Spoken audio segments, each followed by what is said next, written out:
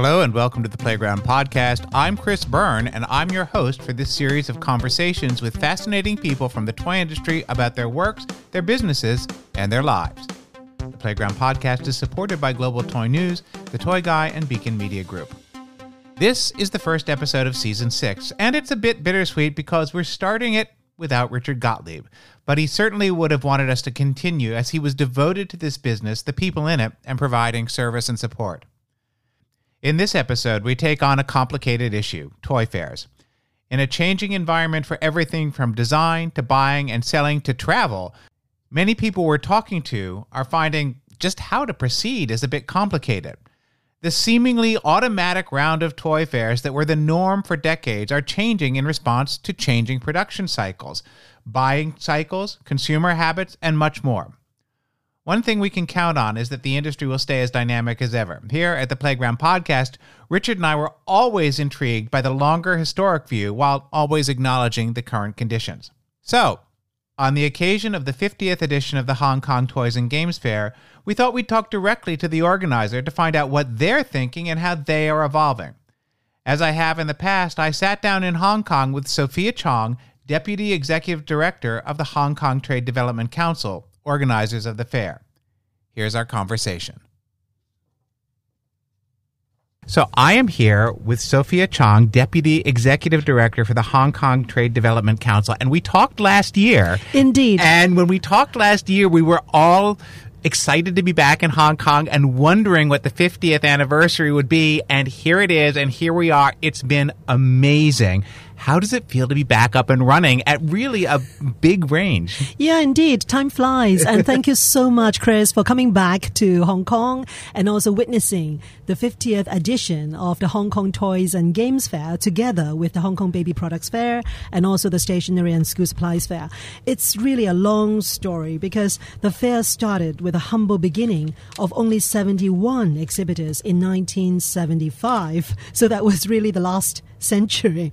Right. And along with the exponential growth of the Hong Kong toys industry, the fair has since grown and evolved into one of the world's leading toy fairs. I would like to claim that.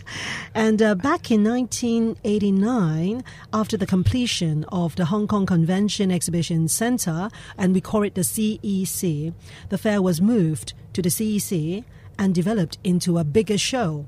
So more than 270 exhibitors then. But still, it kept growing. And with CECs also having its first expansion in 1997, which is also a very signature year that Hong Kong returns to mainland China as the sovereign power, and the Toys Fair also further expanded.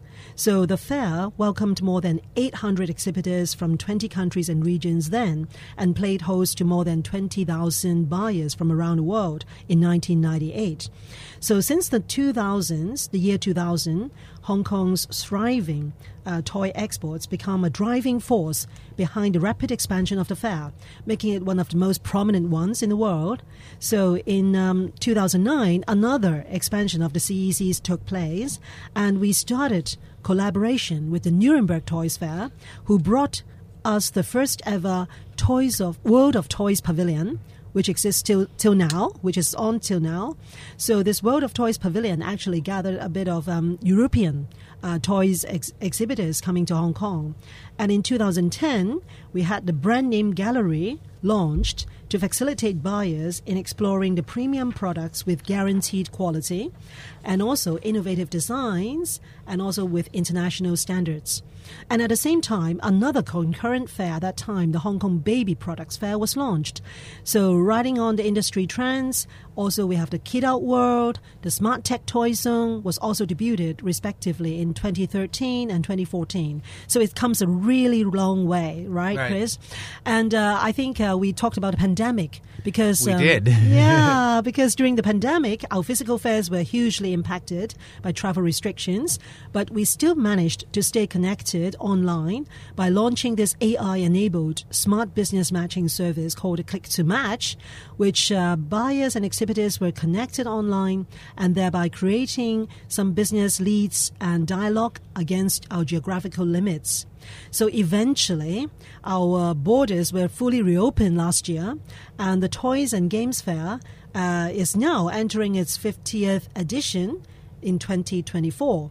And we managed to see a very strong comeback of the worldwide exhibitors and buyers with the concurrent baby products fair and the stationery and school supplies fair. So we are playing host to over 2,600 exhibitors from 35 countries and regions. So we are really very grateful for you here and also for all our exhibitors and buyers coming back to Hong Kong to celebrate with us this milestone. It really is amazing, and I love being in Hong Kong, and I've been coming long enough. I've been coming since 1996. Wow, so last century. In the last century. And I remember at the 1997 show, the extension was not yet finished. And they took all of us overseas journalists in a bus up to where the stage is now, and we had to wear hard hats, and we say, this is in July where the handover is going to be.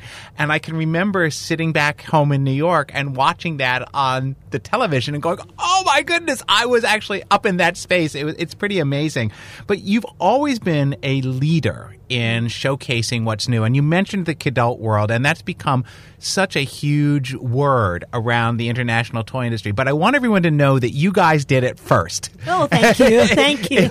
I've been on a soapbox about this in 2013. So what are you seeing as new and expanding in that area? Because it really is, I've heard estimates that it was 25% of the toy industry. We certainly see a lot of creativity, some wonderful Hong Kong artists doing things like this guy Tik Ka from East doing some beautiful stuff with the Ninja Turtles. What do you see as in the future so we can get the jump on it? Thanks for asking this Kid Out World, and also remembering that we are the first one to start it in 2013. So I think with time goes by, we found really a lot of adults are really kids because they really have appreciation for a lot of collectible toys. So this year, I think we introduced some new elements as well for the Kid Out World in Hall 3B.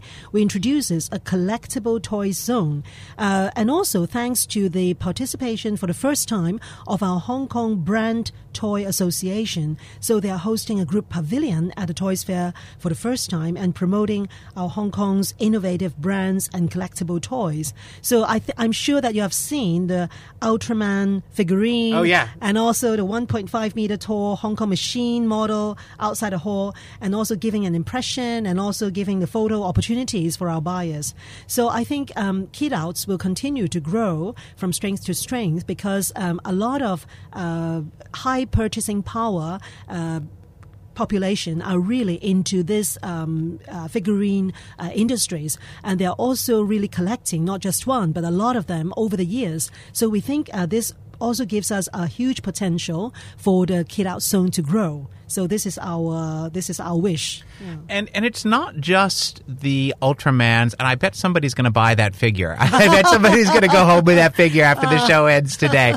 We're talking on Thursday, January 11th. It is the final day of the show, but it's not just the action figures, the Turtles, the Ultraman. I've seen Nintendo, I've seen Barbie, I've seen all kinds of things interpreted, Harry Potter, things interpreted for the collector. So it really is a wonderful area, and I've posted a lot of pictures on Global Toy News about that. So you also mentioned your Click to Match program, because one of the things that I think Hong Kong TDC has always done well is you've had one of the best business matching systems I've ever encountered, and it's really done well. So you've done both the in-person and the virtual fair this year. What are the advantages of each of those? Yeah, thanks for asking, and thanks for really acknowledging us as really among the first to do this virtual, online to offline, and also back to online, all this ecosystem under the new branding of Exhibition Plus. So this E Plus model actually covers also the click to match services and also the scan to match services, as well as our e-batch, all in one go under this very simple download of an app called the HKTDC Marketplace app. So why we are putting so much efforts and investments into this online and offline integration is because we truly believe that after the pandemic, I think the behavior and also the industry practice are also changing a bit. And you'll see a lot of people using online browsing their products before actually connecting with the concerned exhibitors and also the factory or the supplier. So that's why a lot of activities are actually going online. And we really want to capture all these digital footprints so that we can have big data analytics. And also, particularly, what you mentioned, Chris, very rightly, is the click-to-match, which is an AI-enabled smart business matching platform, which really operates quite well because before the physical fair actually happens, we have a 1-month period for the exhibitors to upload all their latest information, photos, and also the product information onto the internet on this click-to-match platform. And then 7 days before the show opens, we actually invite our buyers to register and also to log on the system and also to connect with our exhibitors. So thereby creating a lot of business meetings. For those buyers who can come to the show, of course, they will meet the suppliers on the booths, on the stands physically. But for quite some of them, because of various reasons that they couldn't attend the show physically, they can still continue the dialogue and also the browsing, the meetings with the suppliers they like over this click-to-match system, even 7 days after the physical fair is over. So by this, we are expanding and extending the sourcing journey and also the meeting time of these exhibitors and buyers. So we think this is becoming very effective.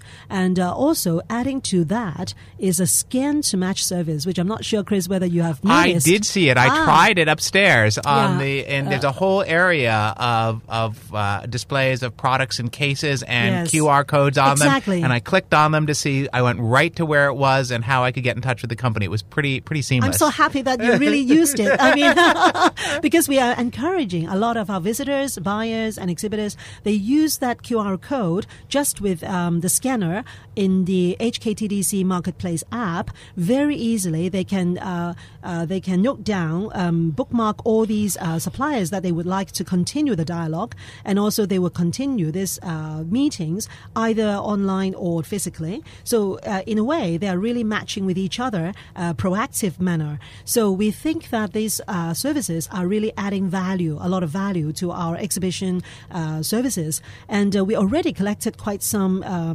feedback from our buyers and exhibitors that they also found it very user-friendly. And they also set up a lot of online meetings using our click-to-match services. And they also met with potential suppliers even after the fair is over. Right. So we have experienced this in our previous trade fairs, and we are very confident that they are also using it during the toy show. One of the things that's been an international conversation is what is the role of a toy fair in the overall toy industry. And I spoke to John Tong, the chairman of the HKTDC Toys Advisory Committee, back in October, and I've spoken to him here at the show, and we've talked about how this show really is becoming a gateway to Asia and the ASEAN countries. How are you redefining the fair to be able to serve those communities and be a resource for them? Yeah, it is a very good question and very valid one as well, because since we are in Hong Kong, so that's why we should be serving predominantly also the Asian community. So that's why John also shared with you that actually our Hong Kong Toys and Games Fair is actually the gateway to Asia as well. So I think the figures would speak for themselves, because let me quote some figures, because the Statista predicts that the toy market revenue in Asia for last year would reach already over $38 billion and would continue to grow at an average of 3.5% from 2023 to 2028, surpassing the expected 2.8% global growth. So this illustrates the point that ASEAN and Asian toy market are really growing as a faster pace amidst the world's global growth of the toys market. And the International Trade Center also reports that the sizable emerging markets such as mainland China, Indonesia, Vietnam, India, and continue to drive global toy sales. And particularly for Hong Kong, I think for the past 2 years, ASEAN has also become a key export market for our Hong Kong toy industry, with its share of the Hong Kong toy exports growing from less than 10% in 2021 to almost 18% in 2022. And between January to November last year, the figure already reached over 20%, signifying the great potential of toy exports in Southeast Asia. So I think the demands for toys and games in Asia has been boosted by our region's by our region's young demographic, our growing household incomes, and the rising popularity of the Asia's pop culture and also the entertainment brands. So I think Hong Kong does have a role to play amidst all these Asian potential growing toys markets. It's really lucrative. So that's why we have to invite all the key players and all the potential importers, shopping centers from Asia coming to Hong Kong to source, because they would also need all kinds of fascinating and growing toy areas from different territories. So we think we really firmly believe that Hong Kong Toys and Games Fair have really a very good and important role to play on this one. And you do a lot to support buyers and exhibitors. I've seen buying missions, I've seen pavilions, I've seen all of this kind of stuff. Tell me a little bit about what you do to support the buyers and the exhibitors to make this a destination for them. Yeah, thanks for the question, because I think services are of utmost importance in a human industry. And when we have physical marketplace coming back, we, of course, are very mindful about how would they navigate in Hong Kong, and when they come to Hong Kong Toys and Games Fair, how to help them connect and facilitate their business discussion. So exhibitors-wise, I think we have provided a lot of information regarding flights, hotels, and even we offer some kind of discounts. And because we realize that nowadays the flight from long haul are really, really expensive. Yep. So that's why we would like to offer a bit of incentives for especially our buyers to come from abroad. So that's why we have been having a very careful categorization of our buyers as well, because some comes in groups, such as the buying mission. So we render a lot of support through our overseas offices, because TDC has more than 50 offices all over the world. So through our offices, we render support to the buying mission heads of the mission to help them organize all these members to come to source in Hong Kong.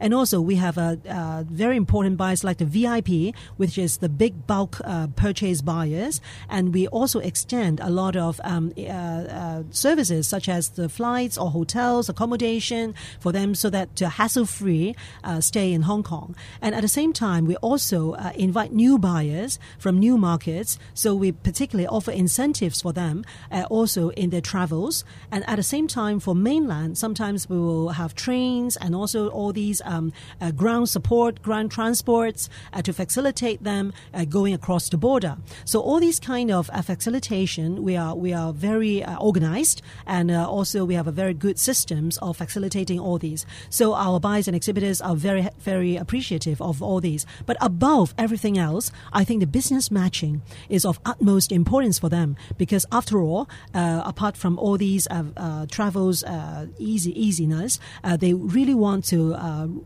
use the least time to see the most of the exhibitors and the suppliers. So that's why we have the AI system, which is online, and also we have a team of business matching experts, our colleagues with a physical body. I think they are really offering very good in-depth and personal services for those who come and ask for our services. So I think we really organize all kinds of online and also physical services for our exhibitors and buyers, and we hope that they feel at home in Hong Kong. Well, yeah, I was going to say you forgot one thing. Oh, really? Yeah, which is what a wonderful city Hong Kong is, and how easy it is to get around on either the MTR or the Star Ferry, how much world-class food and restaurants there are here, how welcoming the people are. I mean, this is really one of my favorite cities to be in the world. Thank you, Chris. Thank you. You're really one of our ambassadors, because you really experience every facet, every aspect of our everyday life in Hong Kong. I mean, the food, the transport, and it rang a bell, because thanks for reminding me, because when you talk about the MTR and the transport, actually, these 2 years, Hong Kong did open a new MTR station, which is the Exhibition Center Station. And you know what? This Exhibition Center Station is really just 3 minutes walk from our Exhibition Center, but it connects really the bulk of the northern territories of Hong Kong. That means, and also from the North Territories also connect to the mainland, meaning that the mainland buyers and exhibitors can really take the train very easily and then coming to Lo Wu, which is one of the borders, crossing the borders to Hong Kong, and then immediately with the Hong Ham Station, which a lot of buyers might have known this name, the Hong Ham Station in Hong Kong, they can connect directly within just one station to come to the exhibition center across the harbor to Wan Chai. So they all told us that it's really, really convenient. Yeah. So thank you for bringing this up. I think these are all infrastructure, also meaning the ease and the convenience of doing business in Hong Kong. And it does make a difference if you're not running all over the place. It really does. If you can be in one place, it is a lot to walk, and you do get a little tired, but it's all worth it. So last year was really a transitional year as we came out of the pandemic. And what are some of the lessons you've learned in the 50th version, and what's coming up? Can you give me a hint of what's coming up in the 51st edition of the fair? Well, you always ask that. I do. Chris, I think it's a very important, really, foresight of what's going to happen. So we don't have a really crystal ball in front of us, but what I gather from the industry experts, I think we a lot of us are really being more and more environmentally friendly. So we are very conscious of the global warming, all these impacting our daily lives as well as our business. So we also, for this 50th edition, for the first time, we set up the Green Toy Zone, which I think in the years to come, it is going to grow exponentially because a lot of our toys manufacturers and buyers as well are very environmentally conscious. So I think this trend will not go away because in terms of the materials, in terms of the packaging, and also in terms of even the design and the concept of the toys, I think they really have a lot of emphasis on going green. So I think this is really one of the key trends that we also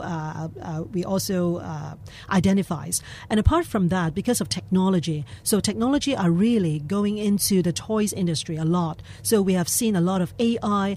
In the past, we see the virtual augmented reality, the virtual reality. So a lot of this kind of technology enhanced toys, games, and also products are thriving in the industry. And also integrating with the educational part, because we see a lot of education, the schools, and especially the primary and the secondary schools, they are deploying a lot of educational toys, which also hinge on the AI and also the VR and AR technology to enhance the learning experience in the schools. So we think that these are also the kinds of trends that we have identified for the coming years. And at the same time, I think the human experience in our fair is also utmost importance. Just now when you asked me about the services, because I didn't think about the services, but it's actually fun. For example, the horse racing event. Oh, yeah. Yeah, in the evening, which you also attended yeah, yourself. Of course. So I hope you had some fun there. I did, and I don't gamble, but I like the horses. That's great, because it's the atmosphere and also the ambience that you would like to immerse yourself in, and also the networking. Right. Because after all, I think apart from the online experience, the physical, face-to-face, the human touch is irreplaceable. So I think people do appreciate and also cherish the kind of networking events that we are trying very, very hard to put people together and also to know new contacts. So this is also a way of growing the Toys Fair. We've only got a couple minutes left, but I've been walking around the show for 3 days now, into the fourth day, and I've not seen very many Americans here. But the ones I've seen and I've run into, and some senior executives, have been very excited about what they're seeing, whether or not it's the ODM or the OEM. And because I think that if you haven't been here in a while, you may not appreciate how sophisticated the manufacturing and the mainland Chinese companies in particular have become in design. It's a world away from where it was 20 years ago. It really is. So, I've been encouraging Americans to get here. I want you, so I'm going to give you the microphone, Sophia, to tell Americans and other people why they really do need to be at the Hong Kong Toys and Games Fair. Thanks, Chris. I think you're one of our really spokesperson, a very authoritative one, because over the years you have witnessed our growth, and you have also seen the strength and the diversity and also the tenacity of the Toys and Games show. And I would really love to have more American buyers and exhibitors and industry experts coming to the toy show, because as I mentioned, that because Hong Kong is in the heart of Asia, and also Hong Kong is also witnessing the growth, the exponential growth of the ASEAN markets. So not only mainland China are really buying a lot of toys nowadays, and we attracted a lot of mainland Chinese, no matter in the supply side or also the buy side, because China itself is also a big domestic market. Right. And if you realize that this year we have an ODM hall, which means that for those who don't have its own proper brands, however, they have a very high quality and almost guaranteed international standards that they can have the very quality toys production. And all these capabilities were being focused and put together under the ODM Hub Hall, and which has received very good feedback, because a lot of brands, for example, from Americas, from Europe, they are also looking for high capability manufacturing suppliers to partner together to have the toys coming out. And at the same time, we have also a lot of ASEAN buyers coming over to Hong Kong to source. And at the same time, they also bring in a good suppliers chain. So that's why you found the quality of manufacturing in ASEAN are also growing. And I think this vibrant situation couldn't be missed. So that's why I think a lot of long-haul buyers and exhibitors should come to Hong Kong to look at the trends, to look at the growth, and to look at the connections with Asia. So Hong Kong is really the place to go for Asia. So I hope I can convince you to come. Well, I hope you do as well, because I think that as a lot of companies are looking for efficiencies and they're looking for design, especially you mentioned the ODM hall, that is a reason enough to come here, I think, for a lot of U.S. manufacturers. Well, Sophia Chong, Deputy Executive Director, the Hong Kong Trade Development Council, I always look forward to talking to you. Thank you so much. Me too. Same here. Thank you so much, Chris, for coming to Hong Kong, and please come again and again. Okay, thank you. And we'll be right back with the end cap. When we began this podcast, Richard and I created the end cap as a feature where we discussed current issues in the toy industry and our sometimes different takes on them. Right up until the end of his life, Richard was deeply concerned and engaged in issues that affected the toy industry, intrigued, or sometimes annoyed us. I hope to continue that tradition and bring in some others to spar with, intellectually only, of course, throughout the season. One of the events of the past year that I've been thinking about a lot has been the Barbie movie. How could I not? With box office of $1.44 billion so far, it's a smash hit. As I watched it, perhaps for the third or fourth time, I'm not sure, I began to think that it was a movie that could only have been made now. The boldness with which Greta Gerwig played with all the iconography, emotionalism, and totemistic elements of the girl from Willows, Wisconsin, could really have only happened as the first generation of Barbie players, our grandparents. The next one dealt with all the developments of the doll and the rising perceptions in some quarters that Barbie represented an impossible ideal. And today's kids, who see a brand that is diverse and completely inclusive. The 65-year arc of Barbie's development gives us a unique historic look at how a brand, which is so embedded in our culture, has reflected our times. That Barbie, at the end, spoiler alert, becomes a fully realized person, however, has always been the inherent potential of Barbie play, right from Ruth Handler's initial concept for adapting a German novelty doll.